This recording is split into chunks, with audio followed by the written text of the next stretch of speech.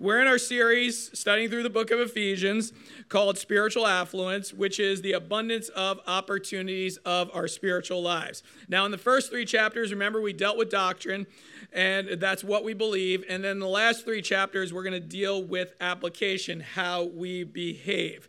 So last week, we learned in order to walk in a new life that Jesus has given to us, we need to change our worldview, we need to act on what we learned, and we need to do the right thing. So now what's going to happen is this week, Paul continues this concept of walking in new life, and basically what he does is he brings this to the next level. And the way that we walk in this new life is we become imitators of God, or we imitate God. So sometimes in life, it's hard to find people that are good examples. Other times, we find people that are good examples, or we think that are good examples, and then we follow after them or look at their example, and they turn out not to be good examples. So this is why Paul says, here's the truth. You have to look at God himself as our perfect example. Now, some of you might push back on this and say, well, I can't be like God. And that is true. You can't be like God. But the truth is, God is our example on how to live. And the truth is that he sent his son Jesus, God in the flesh, to live on this earth and be our example. So today in Ephesians 5, 1 through 21, we're going to learn to imitate God by walking in love, by walking as children of the light, and by walking in wisdom. So I actually borrowed those 3 kind of header points from Warren Wiersbe's commentary on the book of Ephesians. So first, we imitate God by walking in love. Let's pick up in verse 1. It says this: "Therefore, be imitators of God as beloved children, and walk in love as Christ loved us and gave himself up for us, a fragrant offering and a sacrifice to God." So as believers, loving others is something that we talk about all the time, right? We talk about a lot. But the truth is, the greatest example of love is John 15:13. Jesus said it himself. "Greater love has no one than this, that someone lay down their life for their friends." Now, obviously, we know that this is a foreshadowing of the gospel. Jesus did this in the gospel message.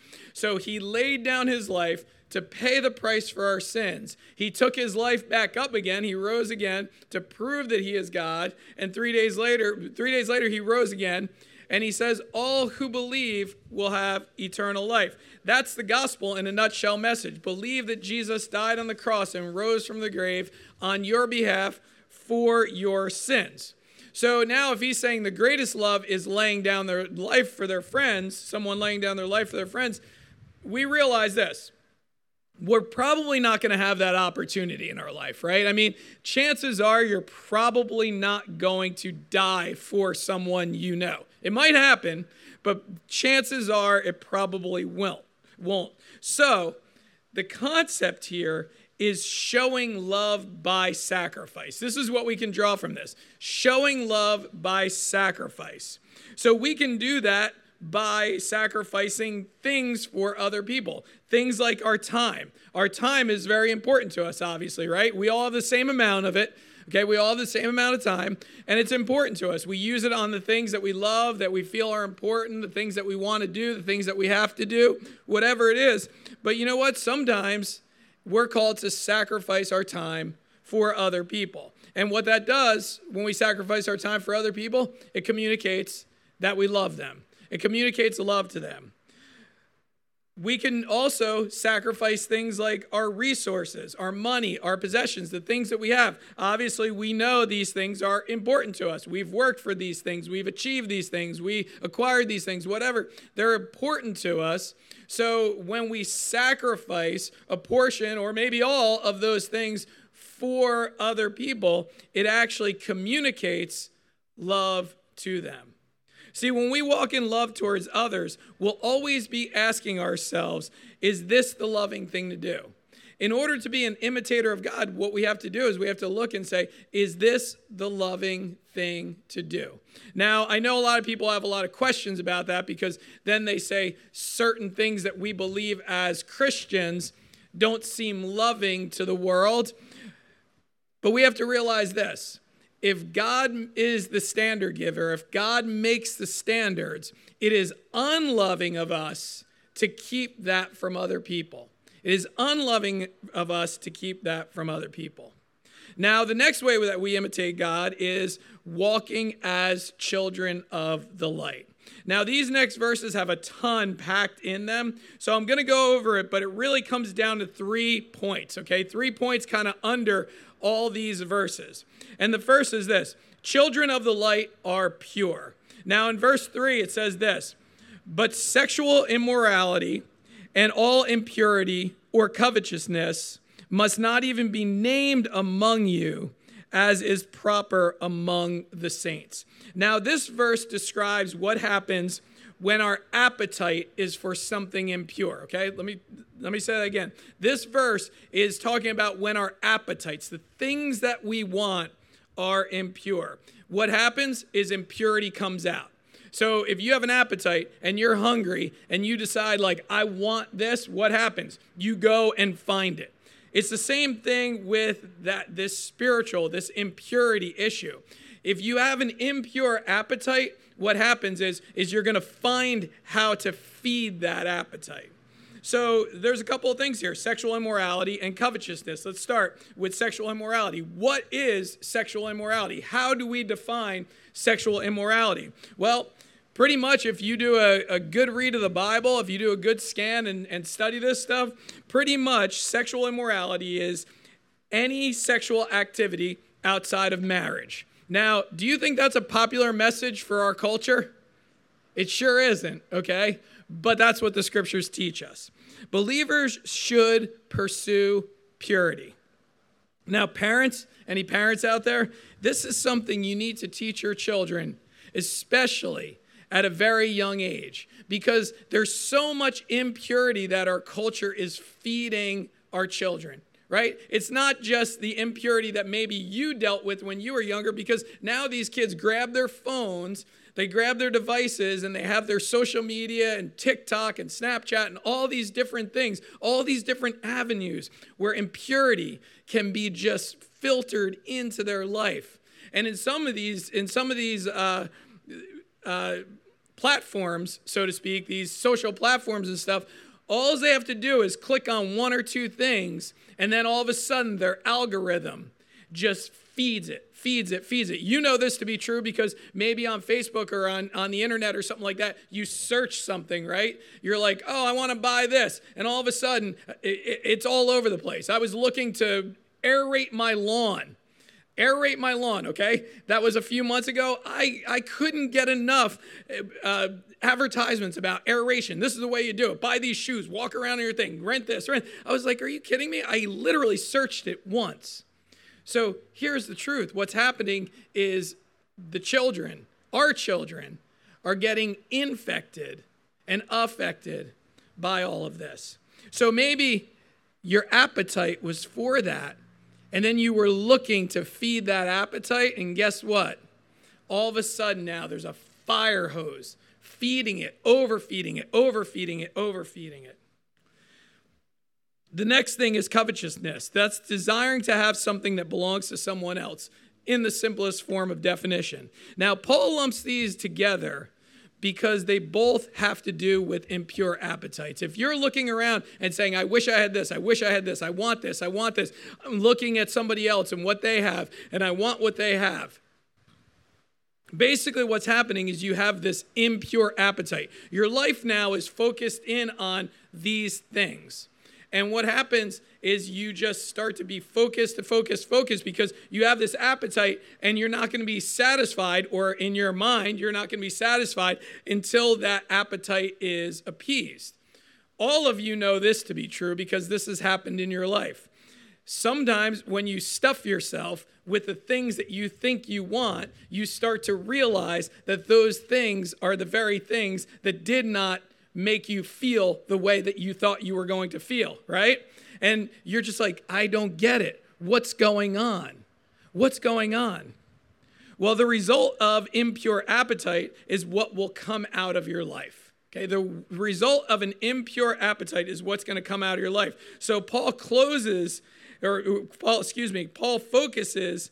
in on our words now. Look at verse 4. He says, "Let there be no filthiness, nor foolish talk, nor crude joking, which are out of place, but instead let there be thanksgiving." Now we can easily tell if a person is pursuing purity or not by the things that they talk about. You realize that? The type of humor they have, whether they complain all the time. Maybe your generation, maybe the younger, what they post on social media. You can easily kind of tell what people are pursuing, okay? We don't know their hearts, but guess what? Jesus actually said, out of your heart, what? Flows the words. Okay, that's where it's coming from. So what happens is you're pursuing these impure appetites. And then what happens is it's starting to come out. You're starting to say things. You're starting to say things, post things, do things that actually reflect what's going on in here. But then Paul says this in verse 5. "For you may be sure of this." Now you got to listen to this verse because it's a little controversial. It says, "You may be sure of this, that everyone who is sexually immoral or impure or who is covetousness, who covets, that is an idolater, has no inheritance in the kingdom of God." So that almost sounds like if a believer has these impure appetites, they're not going to be saved, or they're going to lose their salvation, or they're not going to heaven. But what he's reminding them, because it's not saying that, okay? You can't lose your salvation. What he's reminding them is that people who live their life in pursuit of these things are actually creating idols in their life. And that's how you used to be, meaning those things become your God. Those things become your God, and therefore these people are probably not believers. Which brings us to our second point, and that is children of the light need to be discerning. Children of the light need to be discerning. Verse 6 says this, "Let no one deceive you with empty words, for because of these things the wrath of God comes upon the sons of disobedience." Now, you realize there are many different belief systems out there, and many of these belief systems make light of sinful things. They say sinful things are fine. But Paul reminds us that sin is why God has wrath. And that wrath was displayed on sinners that do not trust in Jesus. But those who trust in Jesus, Jesus takes the wrath for us. So now we have believers and unbelievers here. And here's what Paul says in verse 7. He says, "Therefore, do not become partners with them." So we're talking about discernment now, okay? He's saying all these things, sinful things, bring the wrath of God. So now we have believers, and then he's talking about the unbelievers. He says, "Therefore," verse 7, "do not become partners with them, for at one time you were in darkness, but now you are light in the Lord. Walk as children of the light. For the fruit of the light is found in all that is good and right and true.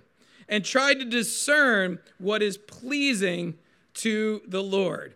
So now what Paul is saying is we have to discern how much time we spend with unbelievers, because on one hand, we want to be a light to them, right? We want to be children of the light.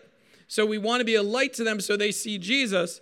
But on the other hand, we have to realize that some of the things they're doing and pursuing are not going to be fruitful for us.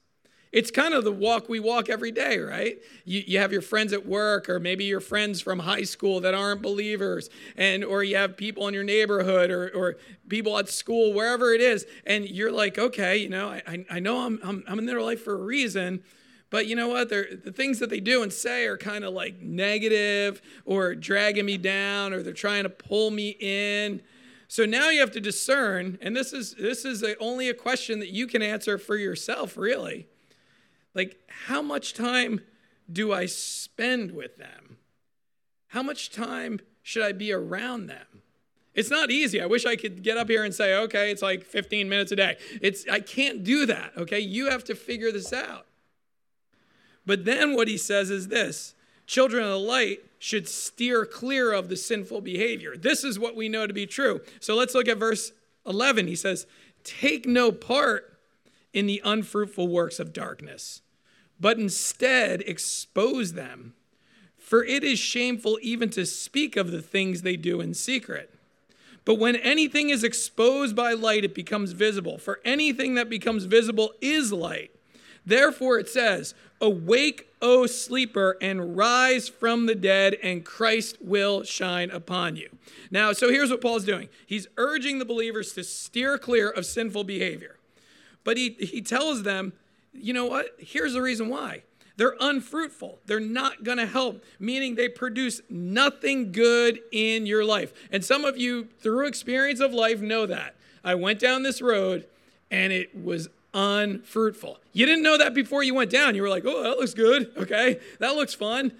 And you went down it, and you were like, man, that was terrible.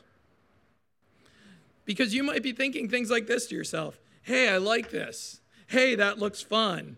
Or, hey, all my friends are doing this. But Paul says, you know what, these things, they're going to be unfruitful. I'm just telling you this. Don't let me say I told you so afterwards. I'm telling you, these things are not going to be helpful. Any of you who have parented children, you know this conversation, right? Don't do that, don't do that, don't do that, don't do that. They're like, why? Don't do that. I'm just telling you, why? Wait, don't do that. Just don't do it, okay? Because here's what's going to happen. It's going to be unfruitful. And then they come back to you when they're like 30, and they're like, you were right. You're like, I know, it's taking you a while to figure it out, but I'm just trying to help you here. So he calls them works of darkness. So if we are called to be children of the light, Paul is reminding us that the deeds of darkness are not the things that we should be involved in. In fact, if we see these things, we should call them out. Now, this is where we as believers now are called to take a stand against injustice and sinful things that are happening. Now, this past year, some of you might know this, some of you might not, but our church started supporting the International Justice Mission. If you ever heard of the International Justice Mission, it's a ministry that helps women and children out of the sex slave industry. It helps them out. This is what their mission is, okay? There's this atrocity, sinful thing going on in our world, and these Christians have stood up and said, we got to take a stand. We got to help these people. We got to get them out of what's going on. It says we're called to expose the deeds of darkness. And Paul adds that some of the things that people are doing are so shameful, we shouldn't even speak of the things. See, believers should steer clear of these things. And if you're not steering clear of these things, here's what he's saying. Wake up. That's what he's saying. Wake up. Wake up, you sleeper. What's wrong with you? What is wrong with you? If you are not going to stand against this stuff, if you are going to continue on and pursue this, wake up. What is wrong? He can't even say anything more clear than just get up. Wake up. This is where we as believers can be helpful to fellow believers by telling them to wake up. The statement, awake up, awake, O sleeper, and arise from the dead, and Christ will shine upon you, is actually derived from Isaiah 29 and Isaiah 60. And it's a call to see the light of Jesus and follow him.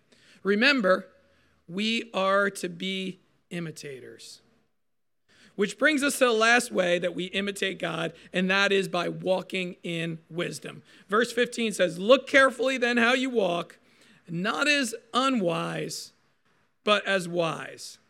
Now, what's the difference between wisdom and knowledge? According to dictionary.com, the primary difference is that wisdom involves a healthy dose of perspective and the ability to make sound judgments about a subject, and knowledge is simply knowing.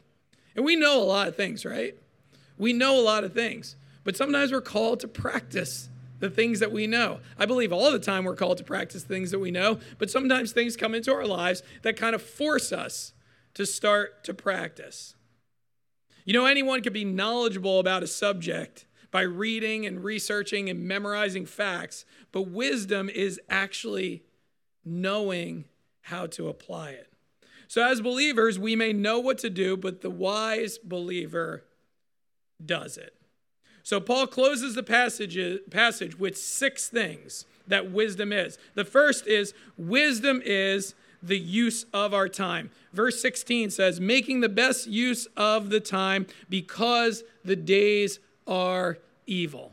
What does that even mean? Well, we know this to be true. Satan and his demons are out on the prowl. They're loose, okay? And they're trying to take over the day. They're trying to take over the day. So we got to make best use of our time as believers. You know, when you're walking into a situation where you're in a social situation, I sure hope that you pray that you use the time wisely with the people that you're going to be around. You're going to work tomorrow, pray. Just a short little prayer. Lord, I pray that I use this time wisely. I mean, there's so many things that you could talk about, right? Especially in our culture today, you could talk about just about anything, right? Politics, what's going on in the world, the COVID virus, the pandemic, whatever. Really? Like, how important are those things to talk about? Think about the time that you have with those people. Time's valuable. Use it wisely with your family, with your friends, with your coworkers, in your personal time with the Lord. The days are evil can be a reference to the Roman persecution that they were enduring at the time. But he's saying, don't waste your time. The wise don't waste their time. They use their time wisely.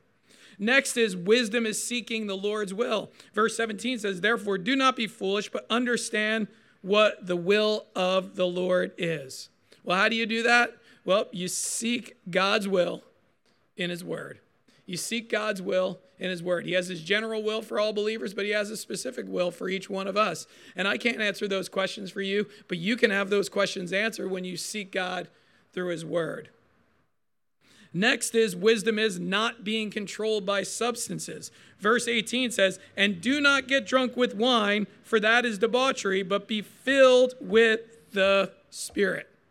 Now, if you've been to our church for a while, you know the biblical stance on alcohol is that it's not wrong to drink alcohol, but in fact, the Bible uses alcohol in celebrations and different things like that, but what is wrong is getting drunk. And the reason is it leads to wild, sinful things.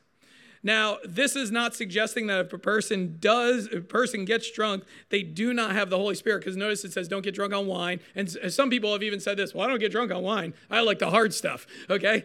That's not what this is saying. It's saying don't be controlled by substances. But then it says, then be filled with the Holy Spirit. This is not suggesting that if a person is intoxicated, that they don't have the Holy Spirit. But it is telling us that when a person becomes drunk, they're not listening to the promptings of the Holy Spirit. You all realize, I don't have to teach any lessons about intoxication. You all realize that when people get drunk, they do and say things that are out of character, and of course, they would blame them on the alcohol. So we could see that this substance is taking over. So as believers, we shouldn't drink too much because it's not going to be helpful. But this also raises a concern, and I'm kind of glad I was in Ephesians 5 just after this election, because apparently 67% of our state voted to legalize recreational marijuana. Now, I am sure I'm about to say something that's going to offend somebody, because I can't think that some of the 67% aren't sitting right here. But here's the thing. I want to properly help you handle the next phase in our great garden state, okay? And that is, the truth is, we have to realize that getting high would be controlled by a substance, okay? So drunk and high are put in the same category. Now, I know all the arguments, and I've had this because I was a youth pastor, and kids would always ask me stuff like this, okay? But now that it's legal, people are going to be like, it's legal. What's the difference? And they'll say things like this, it's natural, okay? But let me ask you a question. Can someone smoke weed and not get high? Can someone smoke weed and not get high? At the end of the day, guess what? It's not a wise use of your time. Of course, the medicinal stuff, and that's a whole nother, conversation. But the recreational use, I believe, is not going to be helpful for you. It's not going to be helpful for you at all. And in fact, I would put it in the same category as drunkenness. So next, we find that wisdom is worship. Let's look at 19, verse 19. Addressing one another in psalms and hymns and spiritual songs, singing and making melody to the Lord with your heart. Now, that's it's such a beautiful verse, right? It kind of almost gives you that Christmas feel of like a very Brady Christmas. They walk in, they're all singing Christmas carols to one another, not talking, just singing. That's not what this is saying. This is saying worship. The world looks at worship as pointless, and the reason why they do is because they don't understand it, okay? So if a non-believer comes to church, here's what they're thinking. Is the worship, is the music good? They don't say worship. Is the music good? They're listening for good, talented musicians, all that stuff. But as a believer, we look at worship for exactly what it is. It's praising God.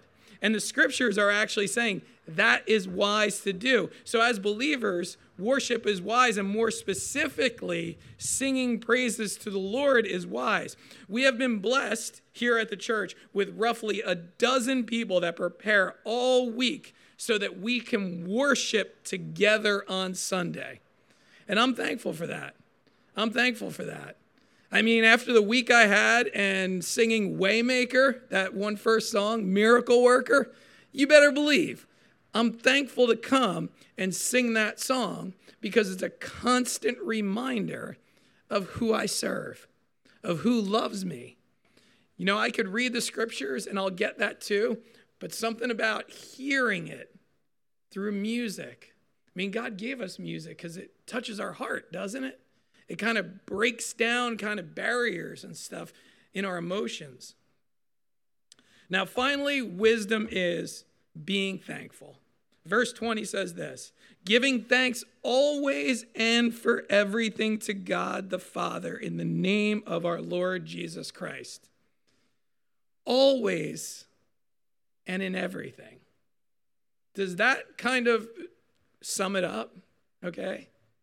I can't be thankful for something and not thankful for something else. Okay?